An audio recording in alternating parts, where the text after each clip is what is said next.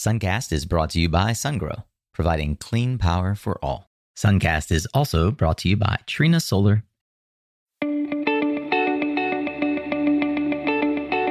Hey there, Solar Warriors. I'm Nico Johnson, and this is Suncast. Each week, I pull back the veil on the life and business insights of clean tech entrepreneurs building the most noble and impactful companies of our time. I hope what you learn from this conversation is a catalyst for your own growth. So thanks for tuning in, and welcome to our tribe.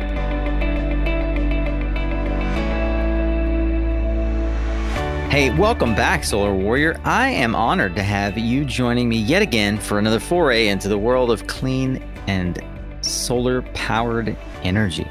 Merry Christmas and happy almost New Year to all of you who are listening during the holiday season. I hope that you are enjoying your break, and many of you I know are getting settled back into the routine of work after taking some time off. So I appreciate and I'm honored that you have taken some time to plug us back into your ears. Well, I don't always release a long form episode on Tuesdays, but I'm taking a shot that as we're nearing the end of the year, you have a little more time on your hands. If you're new here, I hope you'll get a ton of value from this episode, and I really appreciate you giving us a chance to earn your attention. Ryan Simpson is the head of marketing for Trina Solar North America. He and I have been fellow sales and marketing colleagues and solar warriors in the hardware side of the PV industry now for going on 2 decades. And every time we get together, there are always tons of funny stories that crop up. I love hearing how he parlayed his experience working for McDonald's into a marketing role at Kyocera, for example. He's one of the funniest and savviest marketers I know in the industry, so I'm honored to finally get to share some of these stories right here with you today. Ryan brings old school tactics for new school tech, and it's a very fun conversation. I want to thank you as well for being a part of our tribe here on Suncast. You know, it's been a wonderful journey and a marvelous year despite all the many setbacks we've all encountered.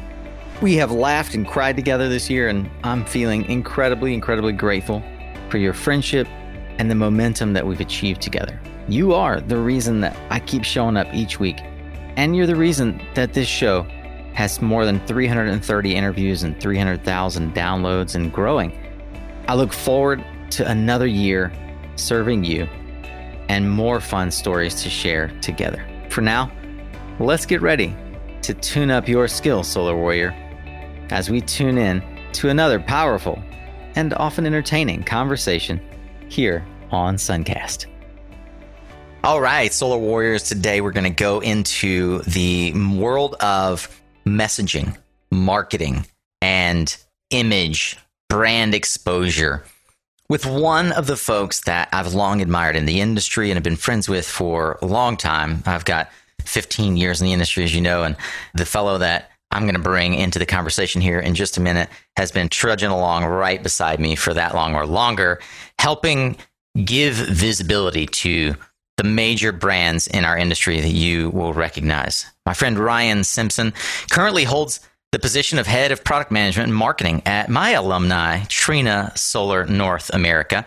And I know a lot of his work from Kyocera, Power One, now ABB, Renesola, and Jinlong. And I'd love to hear from you all where you first ran into Ryan, because he's one of the beloved marketers in our industry. But a decade plus of experience has given him a ton of knowledge about how to launch new products into this industry.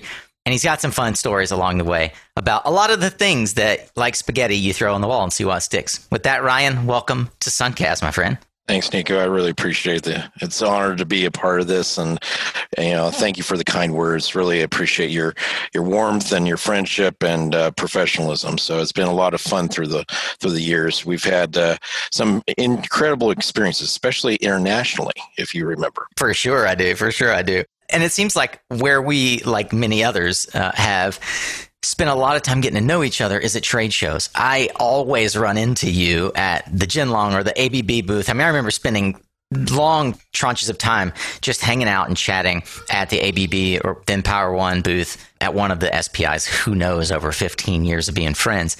And by the way, before I forget, shout out to your former boss and mine, Rob Moon, who has been our sort of country director at both of our various entrees into the manufacturing world of solar. I think it's a really fun story. We'll probably get into it, but I told Rod that I was interviewing you, and he's really eager to hear this interview. He probably knows a whole lot of the stories that we can't publish right now. But let's talk about one of the stories that I think we can bring to light, and it speaks to this element of what I was referring to earlier, looking outside of our industry and adopting the marketing strategies that are working and allowing our industry to benefit from using these marketing tactics. So you had a career before you got into solar. And a lot of the way I typically will start an interview is like, what was the germ of an idea that sort of infected you with this bug we call clean energy? But yours is a slightly different path. You've been a marketer. You've been head of national sales. You have flown all over the world working on, paper products and the like. I'm curious to hear the story of how an account, namely McDonald's, and your work helping them to think more about how to at least appear renewable and recyclable, as it were, landed you a job at Kyocera.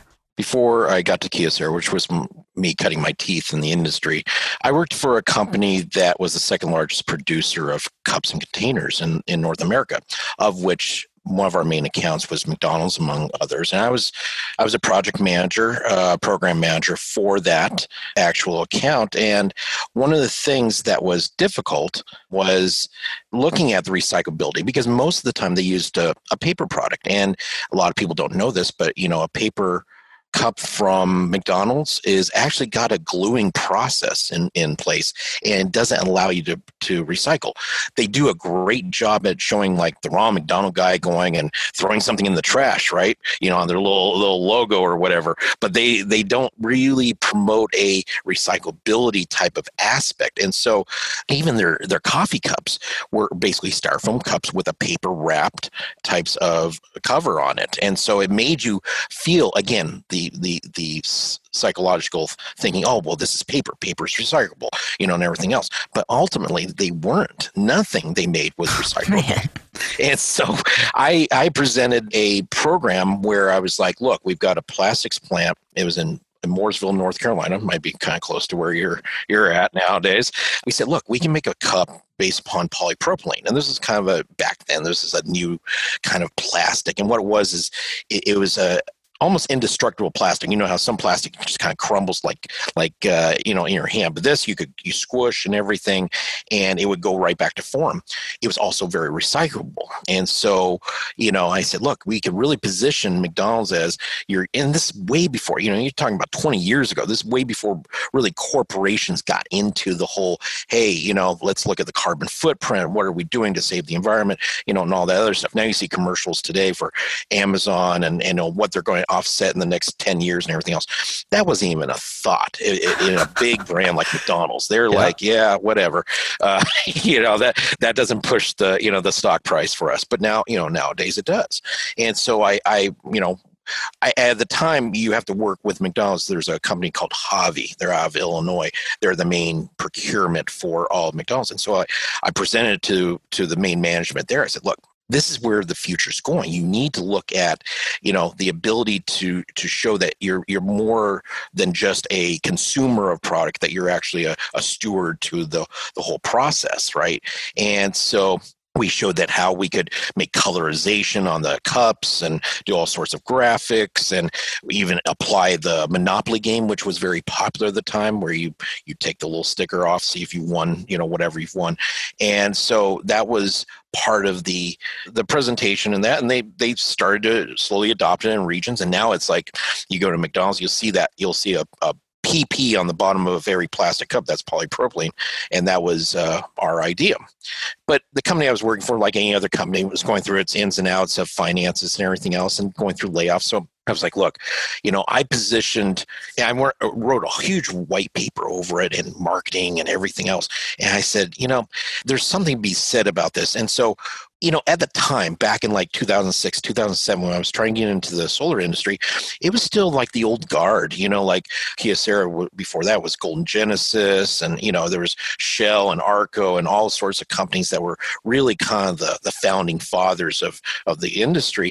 I had no experience in PV. And so to cut into, and being with a major manufacturer was a hard deal if you had no experience, unless you were the son of someone or whatever, right? But my first interview, which was a tough one, and you'll know the name Tom Dyer. He passed away a few years ago, and then he was very staunch and the old guard, and asked me a bunch of questions that, I felt like I failed miserably after that interview. But that's kind of what got, I got past that and went through a few other Rob Moon and other interviews and everything. And they all asked me, well, you have no experience whatsoever. What the hell are you going to do to help us here? I said, look, it's not about, knowing PV. I can learn PV. Give me 6 months. I'm a quick study. I'll learn it. Right. And this is what I can bring into the industry. We have to position things for customers. And at that time, residential was real big. Utility was nothing. Right. It was all about residential. And so positioning a consumer, like saying, look, this product is more than just something that gives you power. It's something that helps the environment, and showing all the different metrics of, carbon, offsetting and everything else, because that was still pretty new. In the industry back in the mid 2000s, they weren't thinking about that. They were looking at that. And so I said, if I can sell a styrofoam or paper cup saying that it's recyclable now, I can bring in the marketing and the know-how to show how position our product is something you need to look at as a consumer. Because at the time, consumers were very weary of solar modules. They were fearful that they were catching on fire, their house was going to burn down. There's all these little scare tactics. And for context, net energy metering wasn't really a thing nationwide. We're talking at least half the market was still off-grid. Oh, yeah, absolutely. Yeah, and that was what Kyocera was famous for, was designing all the off-grid systems and doing these, projects in other countries to help with water, pumping and things like that. And so it was still a little novel idea of, well, residential was just cutting in. There was only a couple distributors, there were traditional PV ones. Did I miss how you got the interview? Well, it was a funny story. It was advertised, and again, this was before any kind of real websites or anything like that. It was advertised in the paper. The what? The Arizona Republic. Okay? I was going to say, like the Arizona, the Phoenix Herald. Yeah, the Arizona Republic. You used to see little job ads, job opportunities, because the internet wasn't as prevalent as is today. Who posted the job ad? I'm curious. Well, it was the HR manager at the time. Okay. Somebody that worked for Rob. Yeah. And so it literally, I answered it.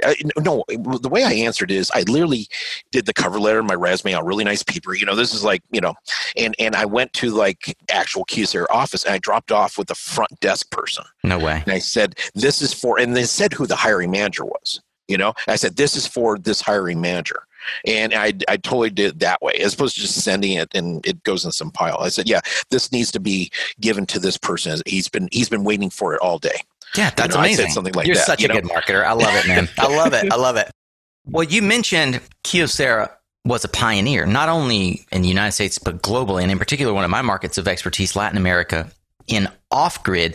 At the time that you got to Kyocera, where was Kyocera positioned globally? What were the products they sold into the industry, and how were they trying to sell them from a marketing perspective? Yeah, back then it was a different story, as far as the top 10 players in modules. It was predominantly Japanese. You had your Sharp, Sanyo, Panasonic, Kyocera and things like that. And so there were no Chinese manufacturers. There was still the advent of the Germans, certain German manufacturers. The Japanese were the top ones. The positioning at that time was really to sell to off-grid. You look at Ameresco. Ameresco became this giant, kind of company at the time that Kyocera helped to get into the off-grid types of systems and that. And then the rest of it was through true PV distribution. You had the old DC power systems and Sunwise and all those before they became what they are today. And it was really to sell to predominantly residential. There was a little bit of CNI and, virtually no utility, because there were no RPSs at the time. There were no reasons for utility in that. Well, in those early days, given that Kyocera was predominantly focused on off-grid modules and you had no experience in PV, I'm really curious, what was your on-ramp and what were some of the early marketing tactics that you employed? A, how did you educate yourself? How's that potentially different from today? And then after that, like, where did you start to dig your heels in and go, wait, we can do this differently? And what were some of the ideas that you brought to bear? Yeah, so that's a great idea. At the time, it was, obviously you sit in enough meetings and that, but one of the things they did was they brought in, and it's still a very prominent part of our industry, is the Solar International SEI, right, out of Colorado.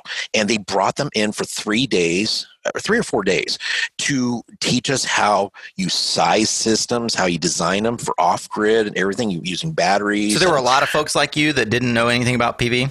No. I was one of the few, honestly. I entered Kyocera. I mean, it was a gauntlet, and Rob or anyone would tell you from that time period, it was a gauntlet of people that just had vast amounts of experience, 10 years at that time, but it was mostly all in off-grid, right? And so there was very little grid-tied type of experience. And so it was really for the people that had not had that much experience really in the design side and things like that. And that, me being a marketing, or I actually call myself a marketeer, because I'm like, that's kind of like my function, is like to be a little bit edgy on the tech side and the business side and understand how to position things. What does that mean, marketeer? I always said, it's like I'm dangerous enough to know enough about the technical side of, to teach it and to educate, right? Yeah. But I'm not an engineer by trade. Don't ask me to explain the PN junction, but I can tell somebody who knows nothing about it. I can draw you the greatest IV curve and tell you what I and V mean and where the sweet spot is. And I can do 101 and 102 education on that. But you get me, into a lot of the deep dive technical parts of it. Marketeer, like engineer. Got it. Okay. Yeah. So that's a little my coin thing. Man, I love that, man. We got to make a t-shirt, marketeer. Hey, so look, early days, you're jumping in, SEI's training you, you're bringing in all these great ideas. What were some of the fun early ways that you made an immediate impact at Kyocera, or maybe not so immediate? Like, how'd you spend their money wisely? Well, I love spending money. So it's one of the things that I got challenged with, and it was actually a legacy product. It was called MyGen. And Rob Moon came to me and he said, "Hey, I'm thinking we need to kind of dust this one off. It was from years ago, and we can make our entry into the residential kitted solution." And so kids were all the rage. Kids were the rage. It's kind of like boy bands back in the 90s. This was the rage for the 2000s, were kits for PV, right? And so I just was like, okay. And so I had to like really kind of think hard here, because there were a lot of just grandfathered ideas. Oh, we should just use SMA. We should just use this and this module and just kit it and put it together as a bundle, right? But I was thinking, do we really want to just do a bundle like we did before? Because that obviously died at the vine over some time. Or should we look at how do we educate a new blood of installers out there that have never done PV? And so my thought was, and because Rob was very hey, you got to get this done in 2 months. And I was like, Rob, I can get it done in 2 months and it'll be just as good or bad as the last product we had, or you give me 6 months to a year and I'll get you something that is first class and we'll deliver it and everyone will follow us. We'll be a leader as opposed to being a follower.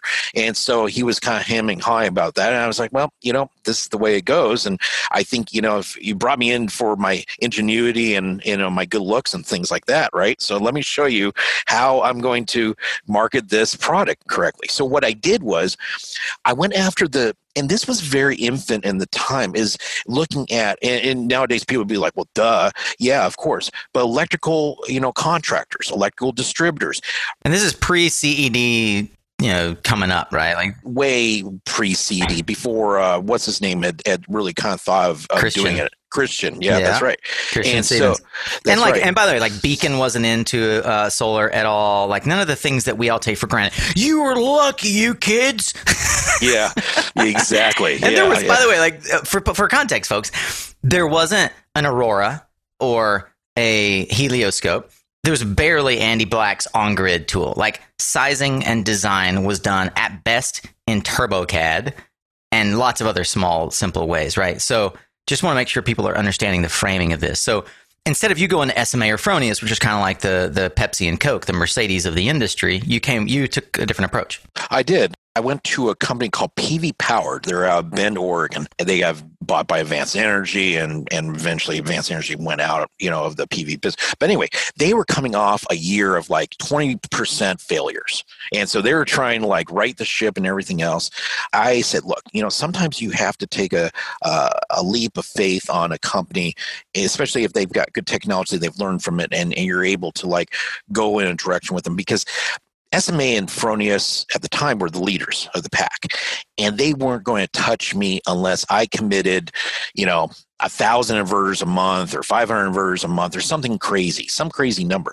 And so I needed a company to take a leap of faith with me, at least on the inverter side, to say, let's grow together. Let's try this concept together in order to put kits together, right? Because at the time, we had no real market other than our current market of distributors. And what I was trying to do is tap into the alternative market with roofing and electrical and everything else that today is very standardized, right? And again, looking at the design tools, it was very archaic. It was looking at it, believe it or not, Google Earth was just launched. That's right. And they had a SketchUp didn't exist. Sizing thing where you could go from point A to point B and say, oh, that's that many meters or that many feet or whatever. And I taught these classes to all the installers. I taught thousands and thousands of installers. This is how you do it. This is how you size it today. And, you look at the footprint. And then what I did was I created a little, I wish I had it. I should try to find it. It was an easy 1, 2, 3, 4, 5 step process, as far as how you educate. It did two things: educate the installer, the new installer who knew nothing about PV, and educated a homeowner to understand, oh, this is the size system that I need for my roof. And so what it did is it went through these steps to find, this is the roof size and everything else. And then I already had all the sizes configured. It was, believe it or not, it was a 1 through 5 kW system. So you have 1, 2, 3, 4, and 5. And you basically, from a little map of the United States, which showed your kind of solarization zone as far as irradiance and things like that. I always made it fun. Like, make sure you know where your state is on this map, so you can figure out what your zone is. Look at the chart, find your system. That's the system that goes on your roof. So I made it a very simple, process, right? Aside from all the financial and that kinds of education, that was a whole nother subject. But I tried to make it easy for someone to say, oh, I need a 3.5 kW system because I'm in zone 4, and this will get me this much kW back each month or each year.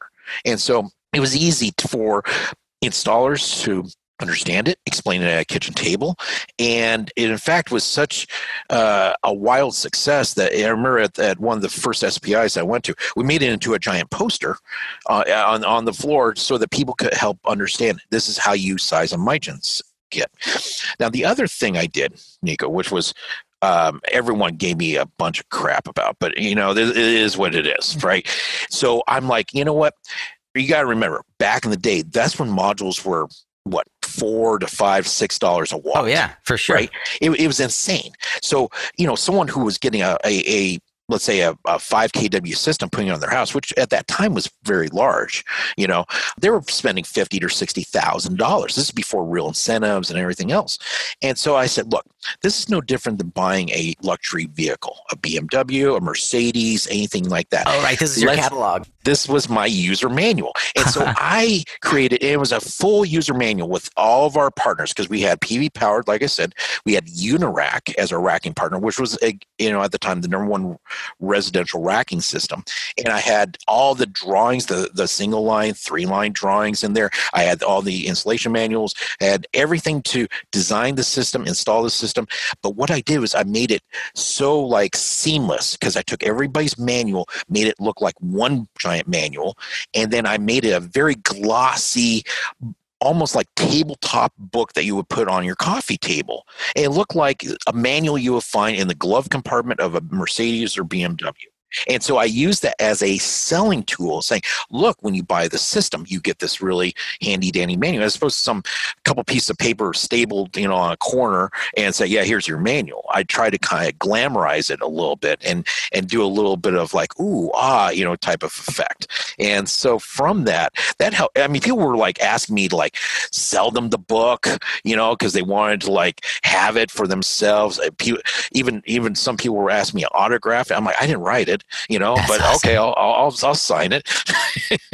But it was fascinating. But that helped me get my essentially carve my initials in the tree as far as kits, because at the time, Sunwise was the number one with kits, and we got up. And again, Rob's moon mission was, I need a MyGen kit. Fine. After like 9 to 12 months, I was able to deliver this, and then we started selling 10 systems a month. 20, 50, I started going out after that, and it was good margin too, because I was stacking like 20, 30 points on it. So were you responsible for that as a business unit, or? Yes. Yeah. Well, I mean, in a way, I had, I reported to Michael Ludgate at the time. He was head of marketing. And so I was product marketing manager for Kyocera. And so it was kind of like my baby, I guess. I would go on all the travel, the shows, the trainings and things like that.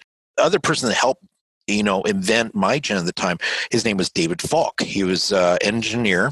He was with TUV after Kyocera. I'm not sure where he's at now, but he's still in the industry. But he's the one that helped me with all the engineering design, right? And make it easy to understand for customers. And he would come out with me and travel and everything else. Funny thing about David is he's 6'8". So we always had a little trouble finding a rental car that would fit, both of us, in That's there. hilarious. So, but it was, he was good. He was a good engineer, and that, and between he and I were the ones that actually created it. So it was fun. It was a fun experience and everything. And it actually helped prop Kyocera up at times, because we were, with Kyocera, it was a high price module. It was like what you would have with LG today. It's like a little bit higher efficiency. You pay a little more for it, but it's not for everyone. And so that's where the dance began. A lot of people paid for exactly that customer experience that you helped create. One of the things that I remember that was really fun, you came up with a lot of slogans, and some of those slogans made it onto stickers. I remember chatting with some of your colleagues about that. I didn't even realize that those ideas came from you. You have this penchant for fun, right, and infusing fun into the process, and you want to make people laugh, but also appreciate what they're getting. Yeah, that's a little bit part of my sarcastic sense of humor, a very dry sense of humor, by the way. But that was a trade show where we, at SPI, we were it was pretty new. Prius was a brand new type of product, from Toyota. Everyone wanted a Prius because of what it was. And Kyocera was the solar glass part of the roof of the Prius. And so we actually put a Prius in our booth with a big giant arrow. You can imagine the arrow was just as big as the car, pointing down to like a little EB circled, logo on the glass that said Kyocera. So everyone was, think we're giving a car away. It was pointing down to basically this logo. But we had these little buttons that we did. We were handing them out. And it was actually Michael Ludgate's idea to do the buttons. But then, like anything else in marketing, you go and have what's called a brainstorming meeting. And in the brainstorming meeting usually involves a mass amount of alcohol. From that, I can come up with some really outstanding ideas. So we had at the time, I remember one of the sayings was, because there was a problem with junction boxes with modules in the industry getting a little bit overheated and things like that. And so no one knew if someone's, J-box was actually, a good J-box to have. So we'd have one that said, do you have a hot J-box? And people would take it like, what do you mean? And it's like, well, no, I'm asking if the company you're buying your modules from has any problems with their J-box.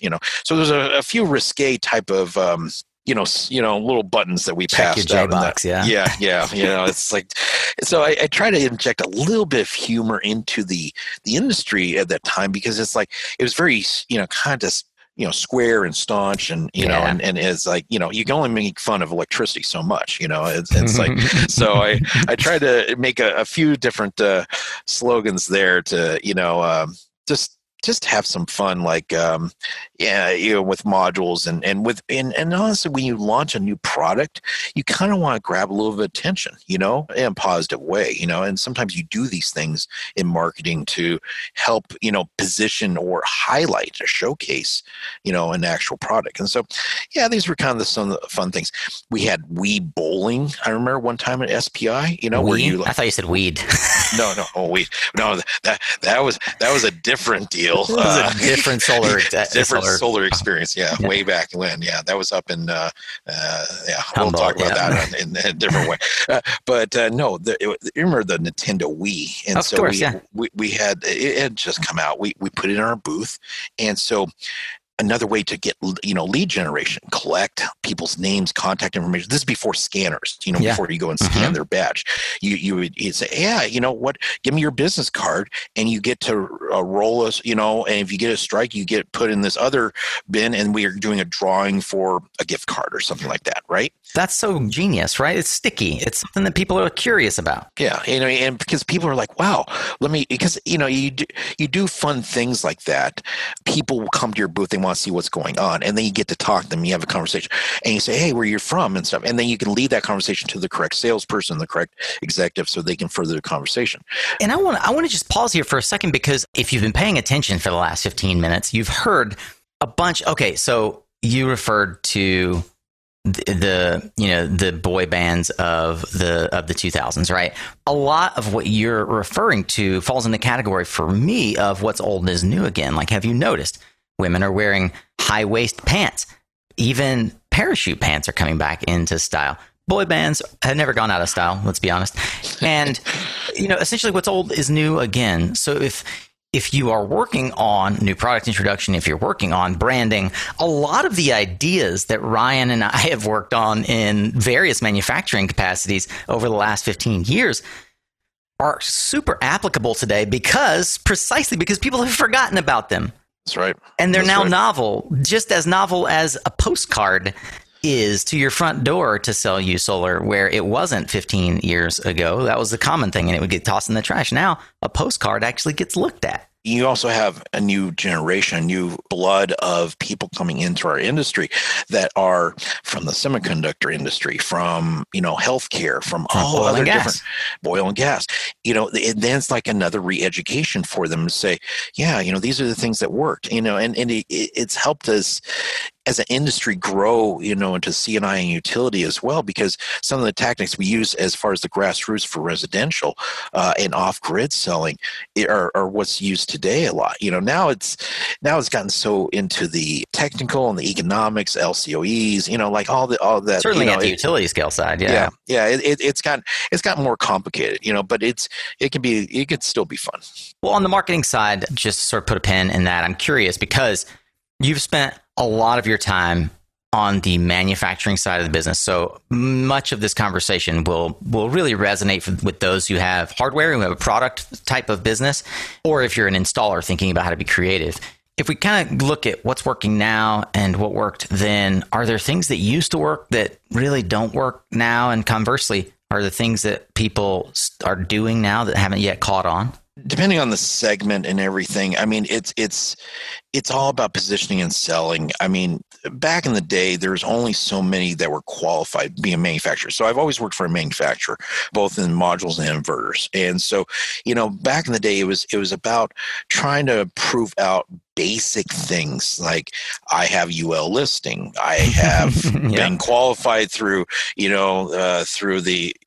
Bloomberg, or I was able to go to a trade show for the first time, or I have 3 references. It was very simple back then. Nowadays, everyone's kind of checked all those boxes, and so it has, what it's become, in my opinion, is an industry of really trying to narrow down to a very high level technical function, and it gets into, even, for an inverter, levels of curtailment, or for a module, how much hail damage can you withstand, or, what kinds of temperatures can you exceed? And, it's almost, getting to a point of a burnout, of trying to find, the product that can withstand the greatest amount of pressures. Well, I wonder what we might be able to think about, because neither you nor I are working hand to hand directly in energy storage. Although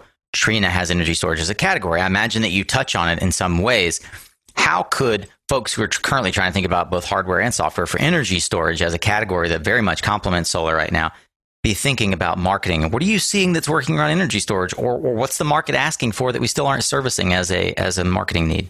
If it was me, let's say it was me back 15 years ago, I was just getting into Kyocera, and all of a sudden storage became the number one thing, right, that people were talking about. The way I would position it today, at least residentially, is looking at and really focusing on the problems that exist with the grid, be it blackouts, brownouts, whatever it might be, the weather, the different types of things that cause systems to go down. I think there's companies today that are doing a great job. I look at a company like Generac, right, that makes generators that try to tie into the system, storage. Right?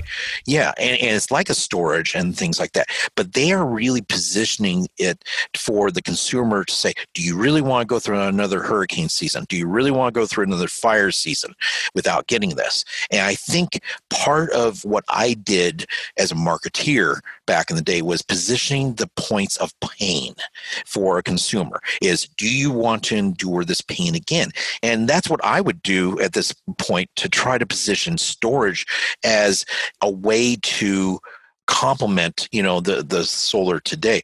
The other thing too is getting consumers, because consumers have become very, very smart in the last 10 years as far as understanding solar and that, but they sometimes don't understand the incentives or what's out there. Is doing a better job, explaining to consumers how the incentives work for storage or for a system and things like that in their area, so that they can make a better informed decision. There's a lot of things going on from a policy standpoint today that are changing. Things might even change next week for all intents and purposes. But there's a lot of things happening that would affect someone's decision. Should I put solar in this year or next year? When is this new policy coming online? And I think if there was a better educational process through marketing, coupled with a storage solution and what it means to someone's utility bill, and that, I think, storage could start coming online. Storage today is what systems and kits were, 15, 20 years ago. It's a very expensive proposition. It's as much as the solar electric system. But, someone's really got to see the real need for it. I think in the next 10, 15 years, yes, it'll get down to a level where it's more effective as far as price. But also, I think if we can get into a more of a storefront or a retail kind of big box deal where it's like a plug-in type of system, and I say that in jest, almost like an appliance, I think there'll be a more of an adoption rate of storage in that way. But yeah, I think there's things that we've done in the past to position solar today for consumers that we could do the same thing in storage, to help them understand and actually gravitate to it. Progress and change are not achieved by standing still. We must challenge the status quo and do things differently. There are moments in time that change the course of our history, and for us, that time has come, a moment to act now for a brighter solar future. In a global scenario where the demand for renewable energy is constantly growing, solar has the power to shape new and powerful energy models to drive progress and prosperity for a sustainable world. At Suncast, we stand with FEMER, and together we can shape the future of solar. Learn more about how FEMER is changing the future of solar at solar.femer.com. That's solar.fimer.com. I've been wondering, what's your least favorite solar asset management activity? Those daily, weekly, sometimes monthly deliverables that you just have to check off the list, but can be such a drag Well, let me tell you how to press the easy button and get going on the work that really matters by automating your invoicing and ticketing and reporting with PowerHub. Focus on the work that you want to do. Take the boring stuff off your plate with PowerHub. You can go to powerhub.com/Suncast to learn more. One of the things that I get asked a lot is, how do roles get defined? I speak with someone that's a chief revenue officer. What does that actually mean? Someone who's a field marketing manager, which you and I both have been. In your current role, you're head of product management. A lot of hardware marketers are in these product roles. Can you help, for those who are unfamiliar with it, what product management means? Can you sort of disambiguate that term? And what does your job entail? Yeah, so I mean, product management is defined, obviously in being the ownership of a product from inception, development stage, through introduction and launch to its maturity, and then into its sunset mode as far as shutting it down, bringing on a new product. There's, a whole host of things that are happening there on the product development side. You're getting voice of customer, you're looking at market analysis, you're looking at what the trends are from a policy standpoint, from a technology standpoint, and you're trying to create a product that can be introduced and have a lifespan of, in our industry, maybe 2 to 5 years. Depending on the product, right? Because technology moves very quickly and the advances are very quick. Then there's a side to that called product marketing, right? And this is more the positioning.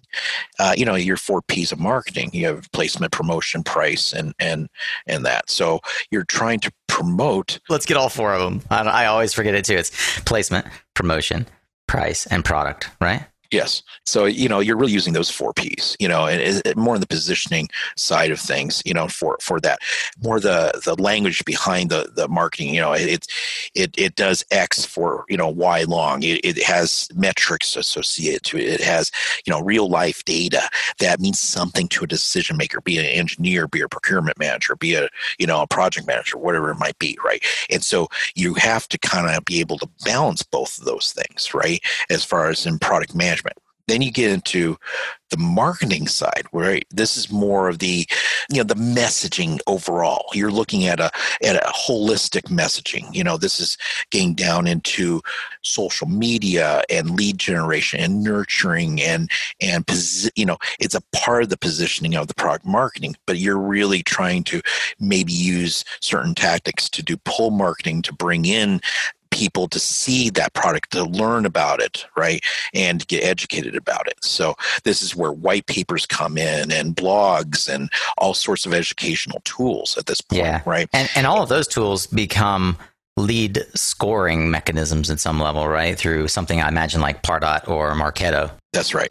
And then those are 2 tools that we use today to help in gathering the information and really kind of ranking the leads that come in and being able to distribute them and figure out which ones make the most sense to go and spend the money for and try to bring them into the host of the family and everything, of the products and things. Here's something that a lot of folks who maybe are on the ground game trying to sell to homeowners that don't really understand the lead times. What's a typical nurture cycle for a lead that comes in to Trina? When you've got that lead, what are you held accountable to for showing an ROI over what period of time? It depends on the segment, and that. So, I mean, if you're looking at we have utility solutions, called Trina Pro, where we're putting together a racking tracker system that we own and our bifacial modules, that lead might come in, let's say today, but then there's a nurturing period of trying to get them to understand certain aspects from the technical side, right? And that could last about 3 months. And then the lead itself to be turned into a sale could be well over a year because of just projects, timelines and things like that. Yeah. So 15 to 18 months is a typical turnaround from lead to contract. I would say so in that segment, yeah. Right?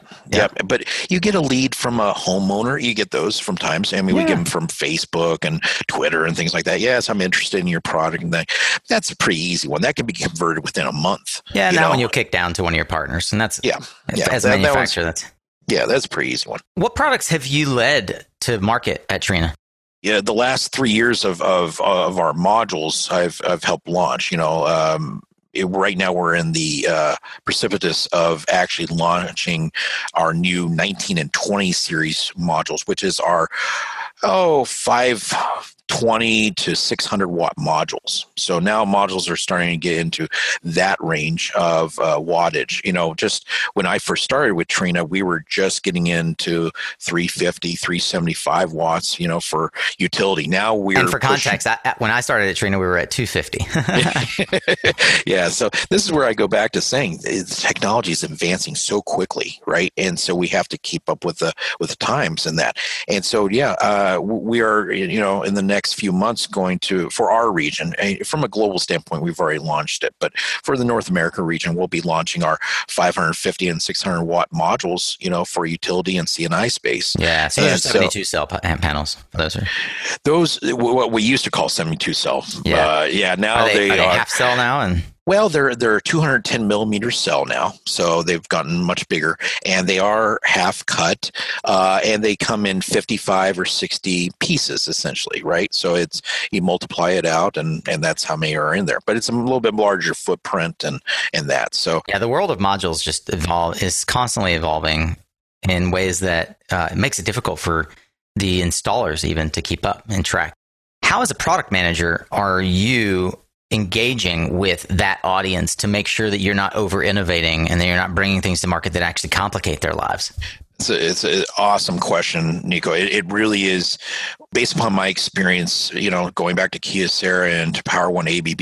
This is where, the difference makes, in experience, because I right away had our team jump on talking to all the top inverter partners and all the top tracker partners, so that when we're going through the design elements, we are looking at from a mechanical and electrical characteristics, making sure we weren't making something that an inverter couldn't handle, and that a tracker couldn't handle. And surely enough, you come into these little road bumps in that. But when you create, one of the things I love doing, and it speaks volumes of what I did with MyGen, is create the business partnership relationship with the cross segments of.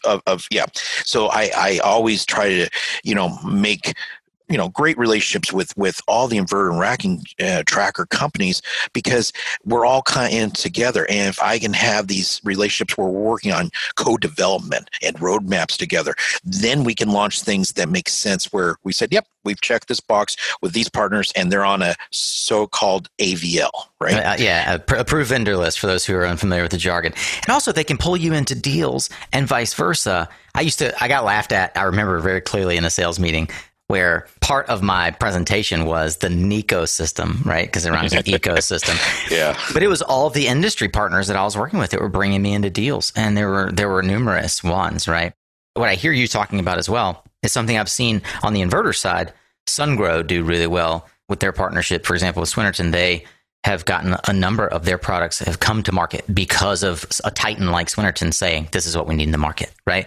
Does that happen as much on the manufacturing side for modules? Not typically, although one of the things that we do is we have sync meetings. It depends on who it is. It could be SolarEdge, Sungrow, whoever are the leaders. I will have quarterly or monthly meetings with them, just to kind of share roadmaps and our discussions, so that when they are going to designing and that, they're hitting the right marks with the technology in that. So it's typically no, unless it's something that's revolutionary. Like right now, there is a big push for very large wattage modules right now. Most of the industry now has launched at least their 500 watt and upwards modules coming here in the next year. And so that's not as business as normal, in my opinion, because it's definitely changed the dynamics of a lot of different things. And one of the things too is it's changing the way installers will have to do things too. And that messaging, I believe we really need as an industry need to approach all the key installers, the EPCs, the developers, and that, hey, you know what? We're raising the bar. We're changing the format. You're now going to need two people as opposed to one in this area, or whatever it might be. Do you know what this reminds me of? because this has happened before in the industry. Dan Sugar, back in his Powerlight days, was working really close with Suntech, and they came with that. Do you remember that Gemini product that Suntech came out with? Yep. And it was like, this thing is huge, and it's like this beefy rail, but it allowed the installation to be on a single monoline, right? One panel that was its own brace, right? That was revolutionary in the industry. And I see that we're coming around to that sort of innovation again, right? It's been 12, 13 years since that product got introduced. Nobody even remembers the Suntech Gemini product outside of the old folks like you and I. Candidly, I think it's a great time right now to be the Ryan Simpson of 2006. You're coming from a company that marketed to McDonald's, but you just know that your job is kind of, it's not going to say meaningless, but it's not really contributing to a legacy for our children. And you want to get into clean energy. What advice might you have for someone who is a technical marketer in a CPG company, or is maybe a sales biz dev or a marketing person in oil and gas or high tech that is looking at our industry? What advice might you give them about how they can make that transition? Just like you said, in the jargon and the education, understand the different specifics of our terminology. I think that was the biggest hurdle I had, was understanding terminology, is understanding simple electricity types of names and functions and things like that. That's part of it. And then also, honestly, networking. Network with as many people that are knowledgeable about the industry so that you can learn on it. If I was coming from oil and gas and I knew nothing about the PV industry, I would try to make friends, or enemies or whoever, right? To just try to find people that would be willing to spend 15, 20, 30 minutes with me and hey, tell me about the history of the industry, or tell me about this product. Why is this product better than this? Or what's the history here?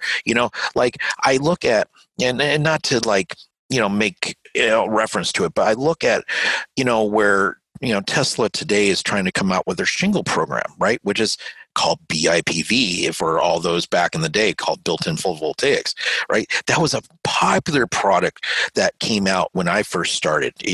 BP Solar, Sharp, Mitsubishi, Kyocera had all that, right? Why did it not work? Because there's no airflow in the rafters of the roofing.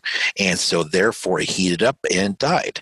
And I think about okay, someone came up with that idea, let's do that. Let's launch that. And I don't think they ever talked to the historians of our industry and said, yeah, you know what? That's not going to be a good thing. And these are the reasons why. And I'm sure they haven't solved that problem, right? I use a real life example like that. Like, if you really are coming into this industry, not in a pompous or arrogant way, but talk to someone who knows, who's been there, done that, and learned from their mistakes. I've made so many mistakes in the industry, but from that, I've been able to really kind of understand how to make things better for not only companies, but for consumers.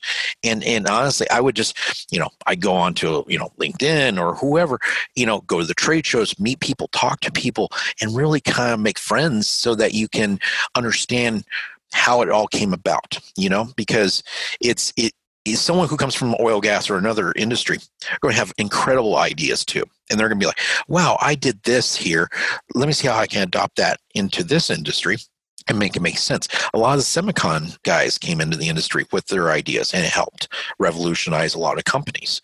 And so, I think that would be my advice is, A, look at the educational part of understanding the terminology, and B, making friends and learning from them, and almost like a semi-mentorship. I did that with a few people that worked for me at other companies. I did it more of a mentorship so they could become who they want to be in the industry.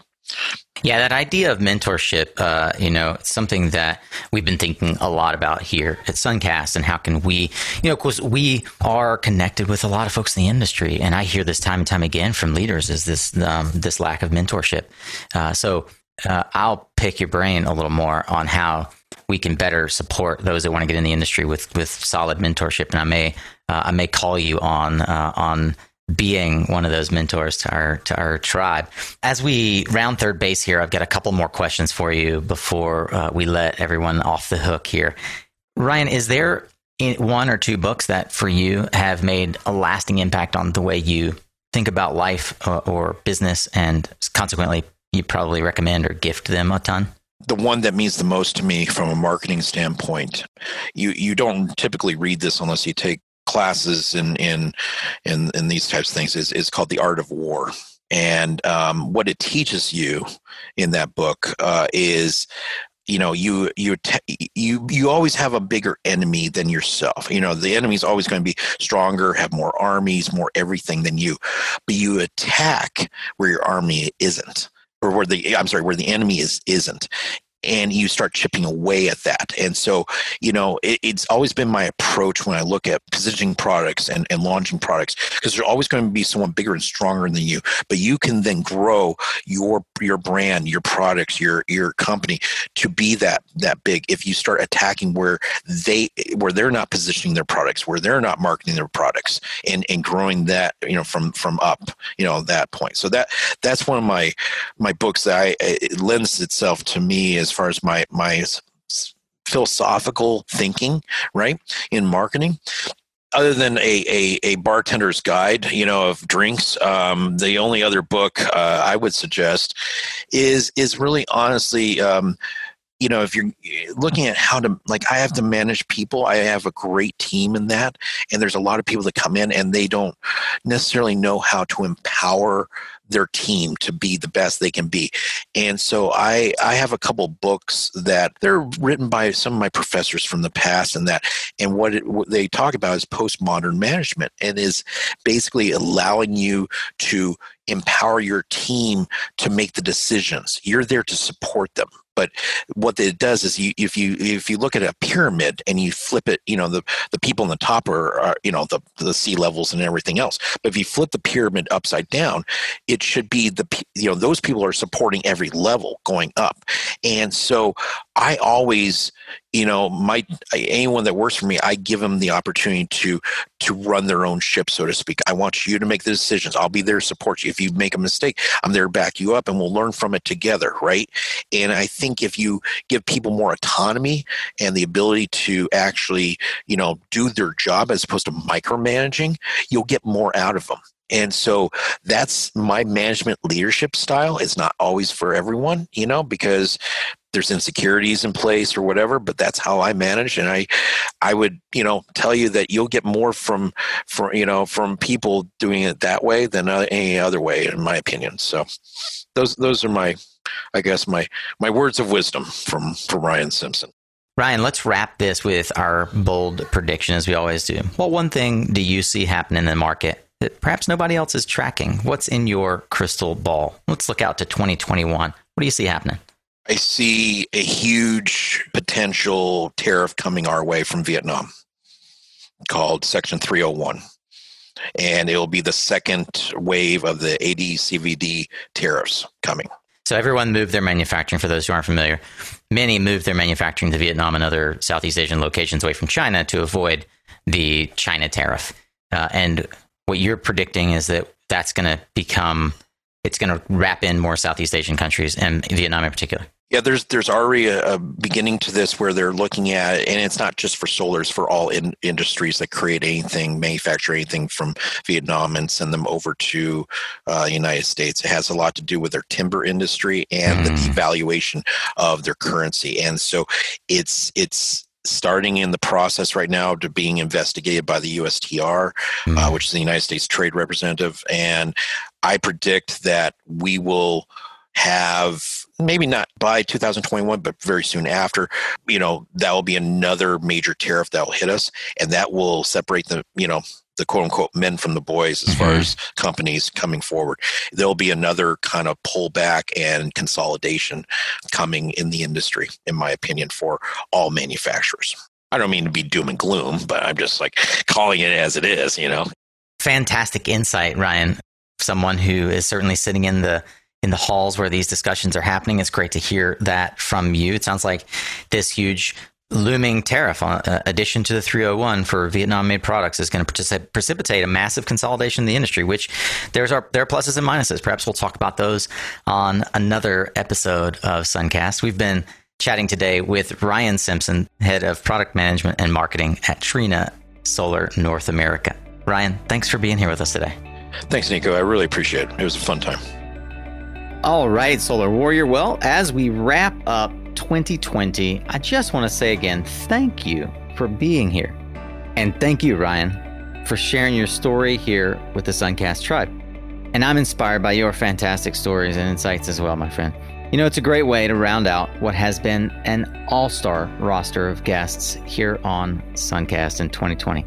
Hey, if you're fascinated by Ryan's stories and you want to dig more, you can find the resources and highlights from this discussion, along with the social media links, book recommendations, and more from this and every other conversation on Suncast at mysuncast.com. Hey, since you're already going to be online, would you mind sharing this episode as well with someone over on LinkedIn? That's my social network of choice and preference. Yes, I'm on Twitter as well, and you can find our social links at mysuncast.com. It's just a real treat when Ryan and I can learn how this episode resonates with you, and I'd like to hear that over on LinkedIn. Did anything spark an idea for you? Any particular marketing tactic you're going to employ? Who do you think needs to hear this story today?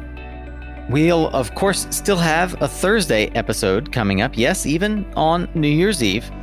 And this final episode of the year is digging into the currently released and open RFP for 900 megawatts of solar and 50 megawatt hours of energy storage recently issued by CPS Energy down in San Antonio, Texas.